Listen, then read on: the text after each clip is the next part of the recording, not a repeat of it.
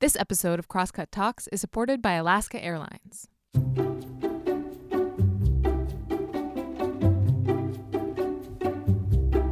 Hey, welcome to Crosscut Talks. I'm Mark Baumgarten, the managing editor at Crosscut, and this week we're talking about hope. Of course, we're not only talking about hope, we're also talking about challenges, the kind that require a little bit of hope to be met. And we're talking about despair, too. That other feeling that really is the thing that gives hope meaning. But hope is central here. And our guest, Dr. Jane Goodall, is somebody who inspires hope. At least, hope is what I felt when I was told that she was going to be a guest at this year's Crosscut Festival. I just kept thinking about that video of her and the rescued chimpanzee where they release the chimp into the forest and then it comes back and gives her a big hug. If you haven't seen it, you should look it up and prepare yourself to have some feelings. So, this year's festival brought together some incredibly smart, driven, and powerful people to give insight into this moment that we're living through right now, and also some of the history that helped create this moment and the futures that could be. And over the coming weeks, we're going to be sharing some of the most compelling conversations from the festival, which took place at the beginning of May. I'm starting with Dr. Goodall because I think it's important to begin from a place of hope, to hear her vision of what the world could become, and also her thoughts on where we've gone wrong. Joining Dr. Goodall is Dr. Catherine Wilkinson, the author of All We Can Save: Truth, Courage, and Solutions for the Climate Crisis. This conversation and all other conversations on the keynote track of the 2021 Crosscut Festival is sponsored by BECU, which would like to share the following message. BECU believes every forward thinker deserves added momentum, so for over 85 years they have offered financial services and support to the community. Members have access to local financial centers, over 30,000 ATMs through the co-op network, and online resources. BECU, a member-owned credit union that puts people over profit. Learn more at becu.org, federally insured by NCUA. So I hope you enjoy the conversation. If you have any feedback, send it to talks@crosscut.com. Okay, on with the show.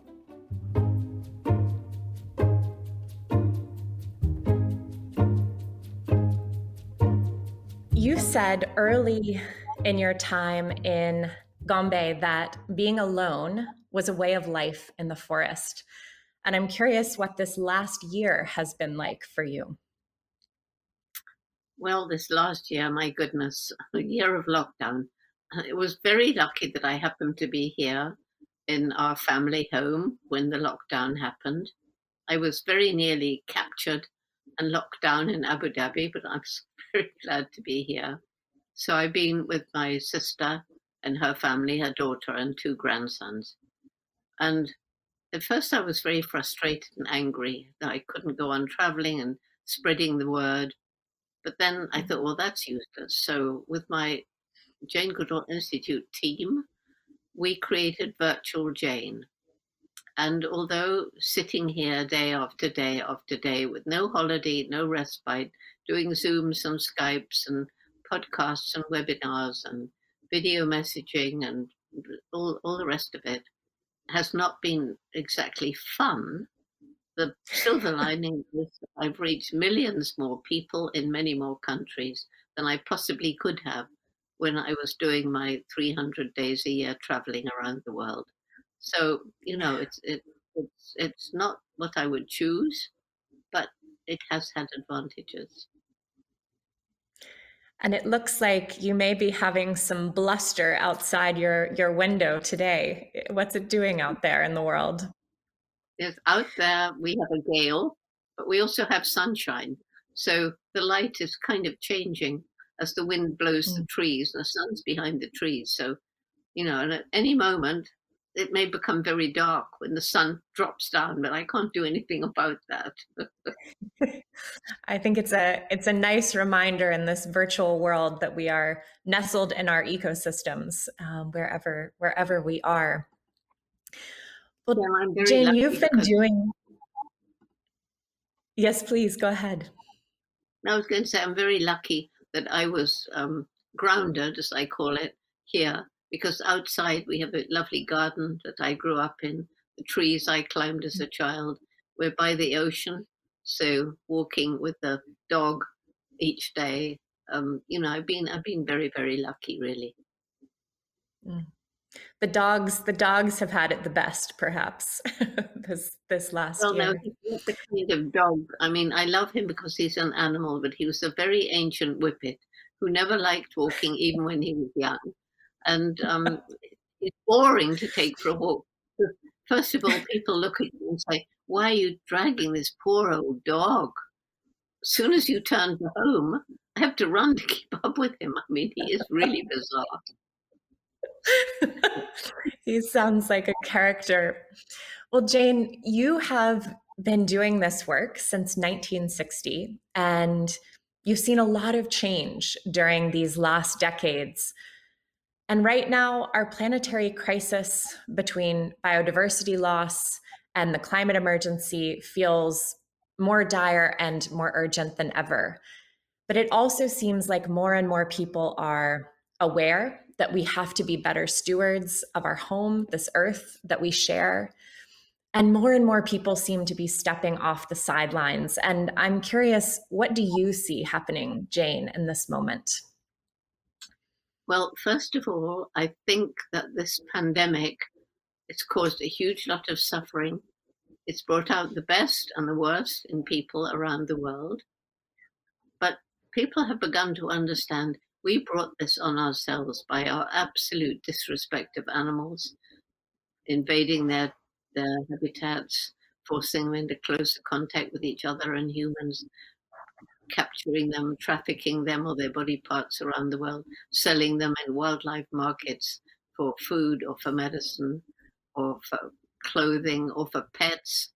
And all in these conditions, as well as our factory farms, which are described as concentration camps for animals, we are providing environments which make it relatively easy for a pathogen like this virus to jump from an animal to a human, when it may actually bond with the cell in the human body, and as it has in this case, create a new disease. In fact, 75% of all new emerging diseases in humans have a zoonotic origin. So the same disrespect of the environment has led to climate change and loss of biodiversity. And so all of these three coming together, I do think that more people are aware that it's up to us to change the way that we actually think about our relationship with the natural world and try and get together to create a new, more sustainable economy. And I've heard you, Jane, speak of animals as non-human beings. Why do you use that term? Why do you refer to them that way? Well, the thing is that when I went out to study chimpanzees in 1960, nobody had any faintest idea of how they behaved in the wild. And I didn't have a degree, but Louis Leakey, I don't know, he saw something in me, I suppose, and he gave me this opportunity. And we got money for 6 months. And fortunately, although at first the chimps ran away from me as soon as they saw me, they'd never seen a white ape before, and we are white apes. But then one of them began to lose his fear. Dear David Greybeard, he's behind me up here. And I saw him using and making tools, grass stems, leafy twigs to fish for termites. And at that time, it was thought that humans and only humans used and made tools. That changed everything. Then National Geographic came in. They provided money for me to carry on with the research. They sent a documentary filmmaker, Hugo van Lauwijk. But after 1.5 years, I think it was, Leakey told me that I had to get a degree, that he wouldn't always be around to get money for me. And he got me a place to study ethology. I didn't even know what it meant. I hadn't been to college, but now I'm to get a PhD in ethology in Cambridge University, which is a top science university in the UK. And I was really nervous. And imagine how I felt when I got there, and these professors, of whom I was really nervous, told me I'd done everything wrong.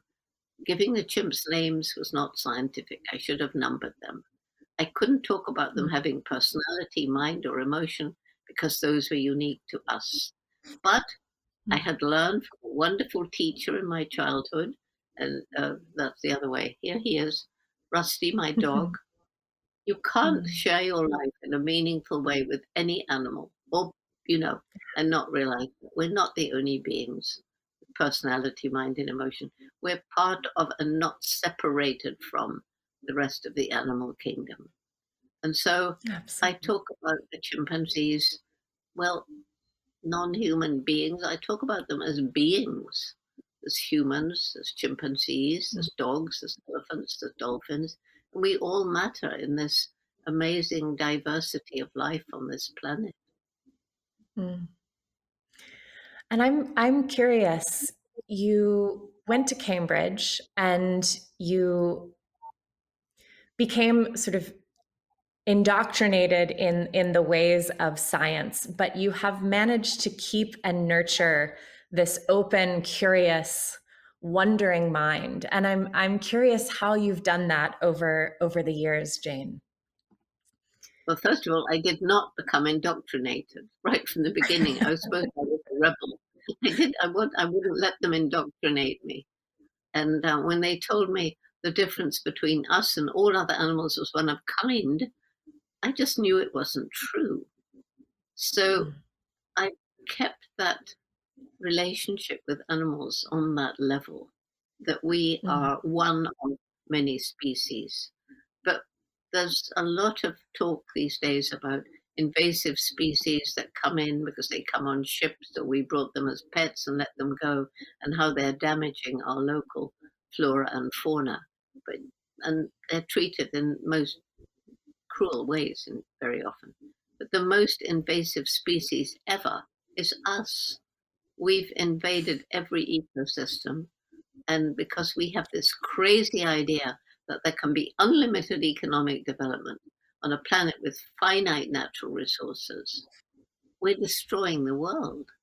And yet, the biggest difference between us, chimpanzees, and other animals is, yes, they're way, way, way more intelligent than science used to admit.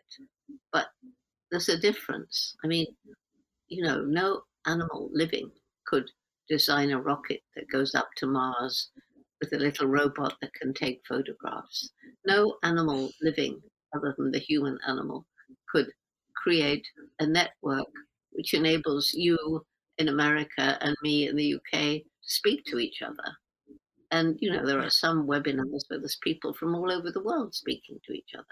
So isn't it bizarre that this most intellectual any species ever is destroying its only world? It's as though we've lost wisdom. We don't make decisions based on how will this affect future generations, but how will this affect me now, me and my family now, the next shareholder meeting, all of these things. We've lost wisdom. It does feel like we have lost the basic wisdom of life, that we are just so out of step with in dominant society. And as you say, this very strange belief in the idea of infinity that undergirds our entire economic system and has caused so much destruction. And that actually leads into the question I wanted to ask you next, which is, of course, makes sense. The world thinks about you as inextricably linked with chimpanzees and the work that you've done to raise our responsibility to respect and protect them. But your work has come to expand really to all species and to a global scale. And I'm curious, how did your focus ripple out from one species to ecosystems and the humans that share them? Well, first of all, it didn't begin with chimpanzees. It began with a Mm, childhood love of all animals. Right here, mm, where I'm speaking to you from, I was out in the garden. There was no television when I was growing up. I mean, there was none of this technology.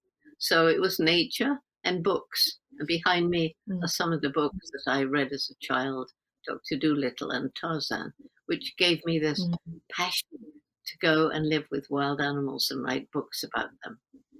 And so it was Dr. Leakey who suggested chimpanzees. I would have studied any animal after I got out mm, to Africa and met him.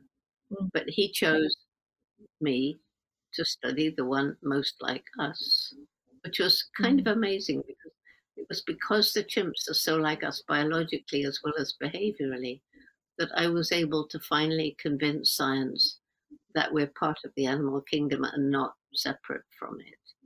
And so, Yeah.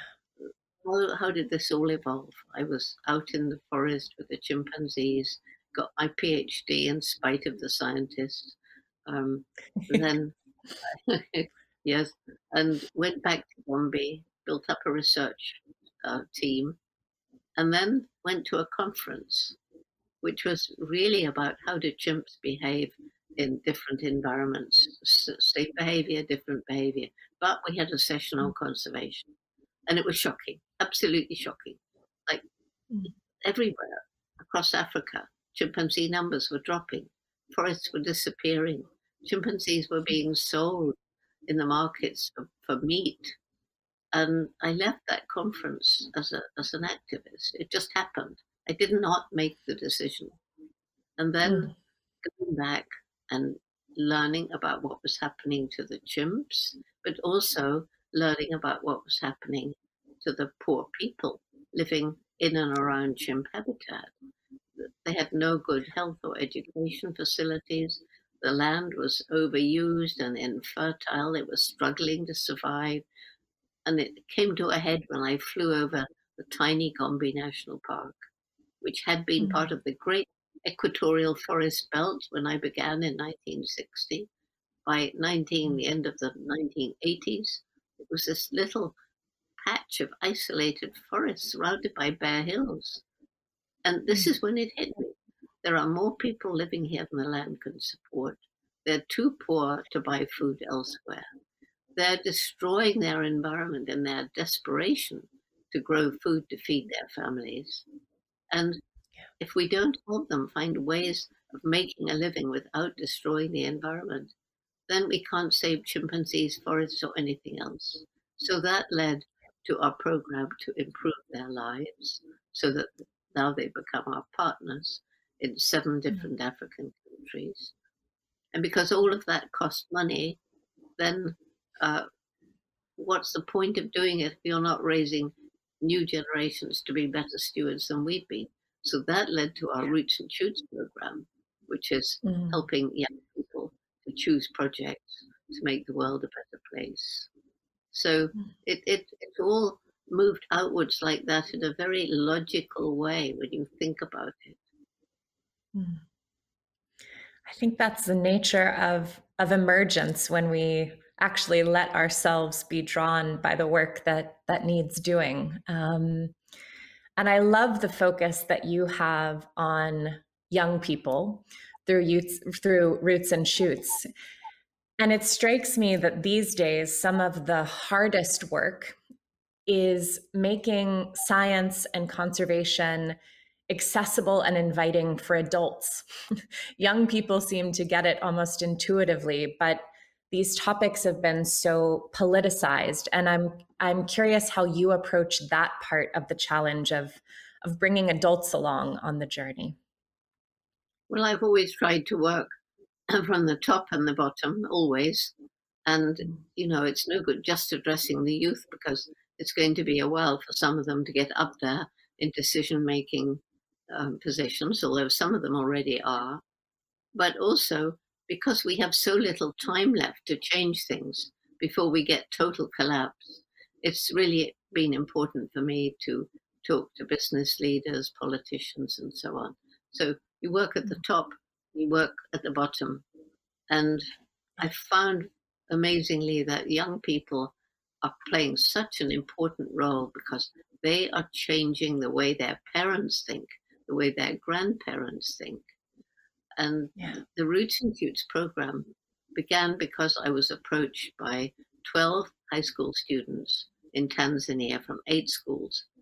And they were concerned about, some of them about poaching in the national parks, some of them about illegal dynamite fishing, destroying the coral reefs, some of them about the bad treatment of stray dogs, some of them about the homeless children sniffing glue with nobody to care for them. And they wanted me to help. What could they do? So we got a big gathering together, them and their friends, and we created this program, Roots and Shoots, with the main message: every single one of us on this planet makes a difference every day. We get to choose what sort of difference we make.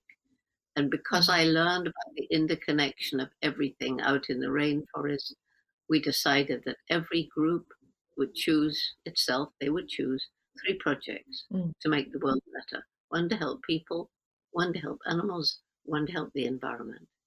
And so that's how it began. 12 high school students, now in 65 countries and growing, and hundreds of thousands of young people, many of them now up in decision-making positions, because, it began in 1991. It's my greatest hope for the future. These young people are passionate. They're changing environments. They're changing their parents, changing their grandparents, changing the world. Yeah. I spend most of my days thinking about the climate crisis and how we address it, the solutions we have, and how we move forward in ways that are just and equitable to a livable future. And I think we need to be learning more from people who have spent most of their days in conservation and biodiversity. And I'm curious, what has your lifetime of conservation work taught you about solving the climate crisis? What lessons should the climate movement be learning? Well, I think there are 3 major things that have to change if we care about the future. One of them is our unsustainable lifestyles. Many people in the Western world, we have so much more than we need, and we're just not living in a way that is sustainable in the long run. And we're putting too much value on material things. But I could talk for hours about that, but I won't. So one of them is reducing our ecological footprint on the planet, the wealthy people. And then secondly, there's poverty. And poor people are going to destroy the environment, cut down the forest like they did at Gombe in order to survive. And so we have to work with them, as we have, to help them to find a way of living that is more sustainable. And that is a really key component for everything we do, helping the poor people live in such a way that they can rise out of poverty. And then, of course, when they rise out of poverty, they want to introduce the very unsustainable ways that give us the lifestyle that we shouldn't be ascribing to, but do. So they want to as well. So there's something that we have to address. So often when you solve one problem, it creates another. And then finally, there's our growing human population and the growing numbers of our livestock. And, right now there's 7.2 billion of us on the planet. And already in some areas, we're using up more natural resources than nature can replenish. And it's estimated by 2050, there'll be close to 10 billion of us. So what's going to happen? Unless we can somehow address the way that we're living and create a new standard of living and interacting with the environment. Because otherwise, what's going to happen to our children? I don't know. So these 3 things, the population, the unsustainable lifestyles that we live, and elevating people out of poverty who are destroying the environment because that's the only way they can live. Mm.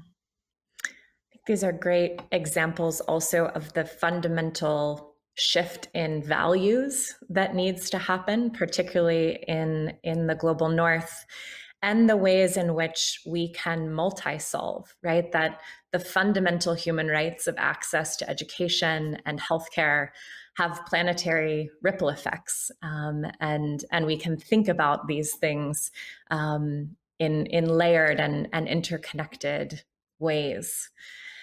And the challenges that we face they're frankly huge. We try to simplify these things in the way that we talk, but they are quite daunting. And where we are today, Jane, do you believe that we can build a life-giving future? And what gives you courage right now? Well, I believe that we can do it if, we need to wake up. One of the big problems is apathy. One of the big problems is that so many people feel helpless and hopeless. There's nothing they can do about it. And you keep hearing, think globally, act locally, but it's the wrong way around. If you think globally, you get very depressed because we have made a mess. We've made a right mess around the planet. But if you think locally, well, there are things that I can do. I can look around me and see what's wrong here, and I can get a group together and I can take action. That's what Roots and Shoots is about. And then when you take action, like you can clean up a river, or you can clear litter from the streets, or you can, do whatever it takes. And you see it's made a difference. And then you realize that there are now Roots and Shoots groups all growing around the world, and they're all making a difference. So that gives you hope. Absolutely, it gives you hope. And without hope, I don't know what's going to happen. And you have to be always aware that when you solve one problem, you may very well create another. You've got to be prepared for that. You've got to think ahead and think, I solved this one. How am I going to solve that one? And there's so many amazing brains now around the world working on new solutions to this climate crisis and loss of biodiversity. And, we do have an amazing brain. That's one of our attributes. So we need to start using it in the right way. And if we can connect our heads and our hearts with the biggest possible we doing this work, I think that is absolutely where possibility lives. We'll be back with more after this message. Ready to take your travels to the next level? Alaska Airlines is committed to providing a higher standard of safety and cleanliness throughout your journey. From mask requirements and touch-free options to HEPA filters on board and everything in between. Plus, their award-winning loyalty program, Mileage Plan, makes it easy to earn and redeem miles wherever you go, including destinations worldwide, thanks to their One World Alliance membership. If you're ready to land a low fare, next-level care, and the best experience in the air, book now at alaskaair.com. We're going to welcome Jane back on for a few minutes of audience questions. So let's see what we've got coming in, Jane. The first question is, what is something you think each of us can do today or tomorrow to make a difference? Well, the point is that every one of us should be working every day to make a difference. And you make a difference in how you interact with people, nature, and animals. You make a big difference in what you buy, whether it's for food or clothing or what have you, how you interact with people. And, we do, some people don't like to hear this, but we really do need to move away from a meat-based diet towards a plant-based diet. Not necessarily bang like that, but gradually, because there are two downsides to this desire we have for meat and more meat and more meat. One is the awful conditions of the factory farms, And two is the really damaging effect it has on our health. And Yeah. three is the fact that to feed all these animals, we're destroying the environment. So Yeah. moving towards a plant-based diet is something we all can do that really, really, really will make a difference. I couldn't agree more. When I had my sort of environmental awakening when I was in high school, I became a vegetarian, and it's been more than 2 decades, and I'm still going strong. So I think it's a really it's also a really wonderful way to be mindful and kind of connected to our values and our place in living systems every time we eat. So I couldn't agree more. Jane, there's a question here wondering if you have worked with Bill Gates and his connections regarding possibilities for mitigating the climate crisis. Actually, I haven't worked with Bill Gates per se, but we are, with the Jane Goodall Institute, working every day to mitigate the effects of the climate crisis. And it's from the individual level, how you behave, what you eat, what you wear.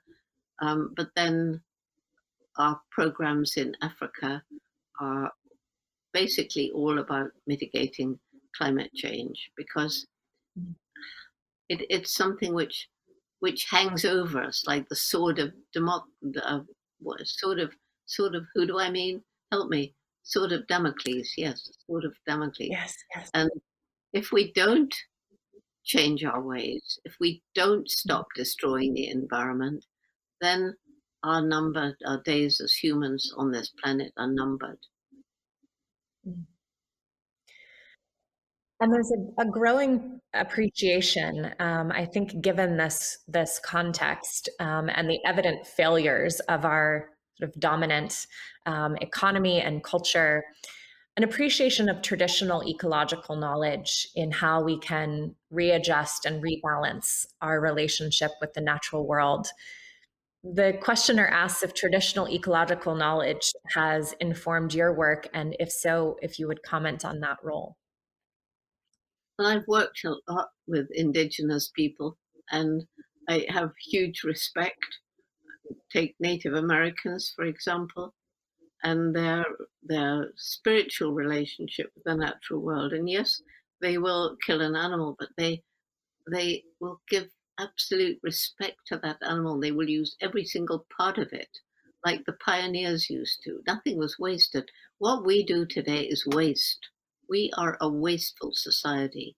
And there's sections of the population, wealthy ones, and they buy clothes. Oh, you can't wear that twice. You certainly can't wear it twice to the same sort of event. You've got to chuck it out and buy a new one. This is the kind of waste that is destroying the planet. We need to move towards a circular economy where everything gets recirculated back and we stop destroying the natural world. That is just so very, very important that we learn to live in harmony with nature. And means our young people need to learn more about the effect that their footsteps have on the planet. Yeah. The value of enough seems to be such an important one for so many of us to learn more deeply. Yeah. I watched the beautiful message that you recorded for Earth Day, and you described this beautiful waking dream that was both heart-wrenching and very moving. And you described the waves crying out to you about the plastic in the oceans. And the question is whether you think we will be able to come back from the harm that we've done to the world, to the oceans, by creating so much plastic. I'm absolutely sure we'll be able to come back if enough people really jump on the bandwagon, because science continually is coming up with the most amazing innovative solutions. And there's one young man, I think he's Danish or something like that, and he's created these huge nets that go out and they capture all the floating plastic. There are these great islands of plastic out in the ocean. So if we have a method of gradually bringing and disposing safely of all this plastic, at the same time, the important thing is we've got to stop wasting, putting plastic waste out into the environment. And that's something which our Roots and Shoots program is very keenly aware of. And, we're moving in that direction. More and more people are beginning to understand. But it's mostly in the elite communities that they understand, whereas the poorer communities are so busy trying to make a living, they don't have the energy to deal with this sort of thing. So that's why we've got to elevate people out of poverty. That's incredibly important. And at the same time, we have to reduce the standard of living. We have enough, but not too much. We mustn't go over the top. We have to elevate them, but at the same time, help them understand we made mistakes. We don't want you to make mistakes. It's not easy. One of the things that we saw last year was the impact that people staying put could have on global emissions. And this questioner says, Jane, I'm concerned that our obsession with traveling the world is damaging to the physical environment. As inspiring and educational as it is to interact with the world at large, I wonder if we are hurting the earth and using travel as a distraction when we should be living deeply in our own communities. What's your opinion? This person wonders. Well, it's very interesting because, at first sight, it seems all this travel is destroying the environment and putting out pollution into the atmosphere. But if you actually look at what's happened on the ground, you realize there is a role to play for responsible ecotourism. Because as tourism dropped, and it did in many countries because of the pandemic, that meant poaching increased, partly because the local people lost their jobs. They lost this whole infrastructure that had built up with hotels, getting jobs in hotels, being guides, all the rest of it. And countries bringing in foreign exchange because of all these people coming to look at nature. And so you have to try and find a balance. I do not think it will ever work that there shouldn't be any ecotourism, at least not for the foreseeable future. But it shouldn't be this mass tourism. And we do need to try and balance the harm that's done by releasing these fumes into the atmosphere and the good that's done by helping local people get livelihoods by protecting the animals. Because if they lose those livelihoods, they're going to kill the animals to eat them because they're going to starve otherwise. So a balance, somehow we have to create a balance. And that isn't easy. It's kind of fine to see the answer, but how to get to that isn't always easy. I'm not a seer. I need people to step in, and they are stepping in. We can make the right balance, I think. Yeah. When you started in this work, and in particular in the field of primatology, there were almost no women sort of professionally doing this work. And a questioner asks if you think that women bring something unique to the work and to this field. I think they do. And I think what really fascinates me is when women began to make their mark in, say, politics, the ones who succeeded, the ones who had real male characteristics, they're the ones who got up there first. But gradually that's changed. Gradually people are realizing that we need the two wings of the eagle, like I was told by a Native American tribe. One wing's male, one wing's female, and only when the two are equal will we fly high. And I love that. That's and so we're beginning to see that the female characteristics of compassion and nurturing, which we've developed through the ages and ages and ages of our evolution, because we have to raise families and look after families. And we need to balance that with the male outgoing, tackling problems. Put the two together, and then you get the right answer, I think. So we just need both.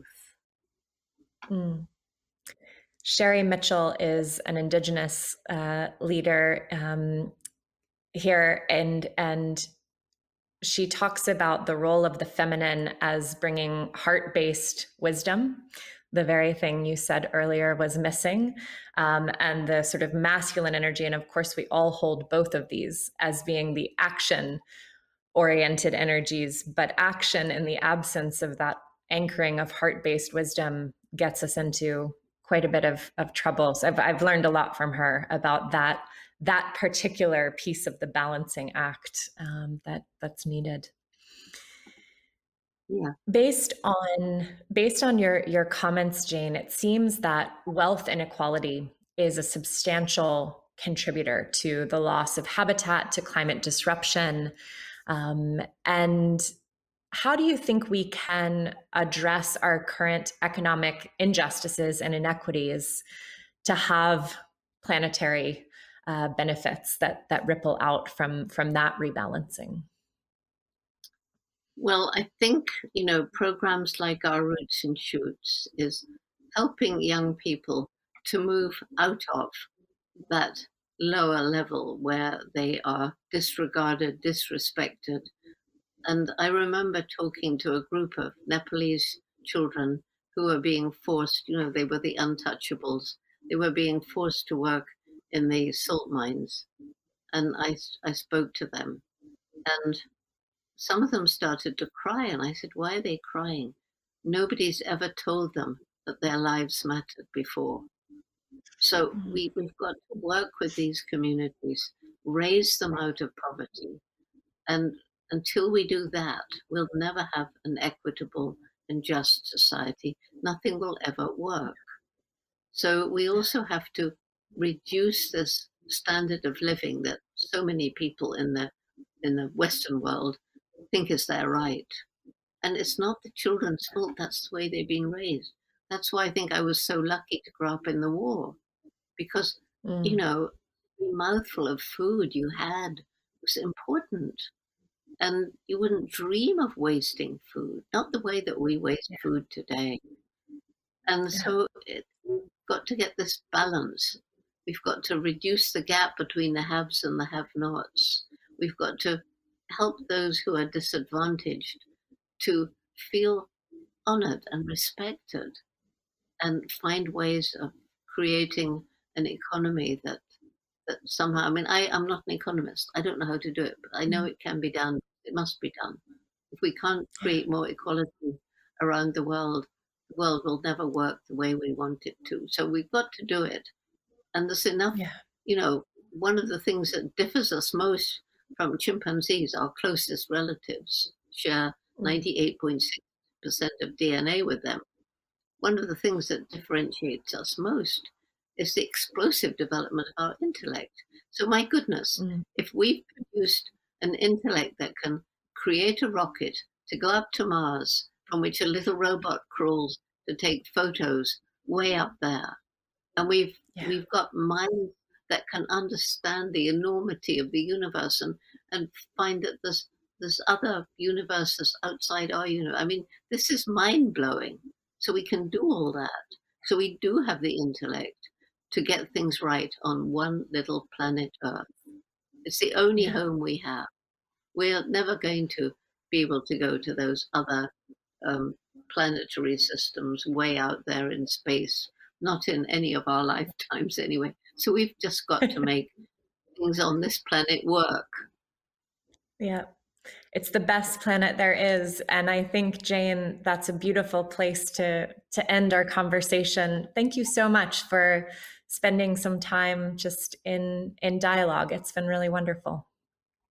No, it's been great talking to you. And in Tanzania, let me end up by saying, where Roots and Shoots began, at the end of an event, I found that they were saying, together we can, meaning we can save the world. And I said, yes, I know we can, but will we? So now they say, together we can together we will. And my great crowning moment of glory was in Davos 2 years ago. And there was a great group of the good and the great, there were politicians and all the rest of it. And at the end of it, I said, can we just do that together if you care? Together we can, together we will. It was a very half-hearted reply. And I said, that's pathetic. Do you mean it or not? With one accord, they leapt up and said, together we can, together we will. And I thought, yes, that's what we need all around the world. Together we can, together we will do our bit. Wow. Each one of us do our bit to make this a better world for the future generations, right? Right. Jane, thank you so much for your indomitable spirit, and thank all of you for joining us. And that's it for this week's episode. Thanks to Dr. Goodall and Dr. Wilkinson for the talk. And thanks also to the folks in the audience who asked questions. If you'd like to be one of those audience members for a future Crosscut event, go to crosscut.com/events.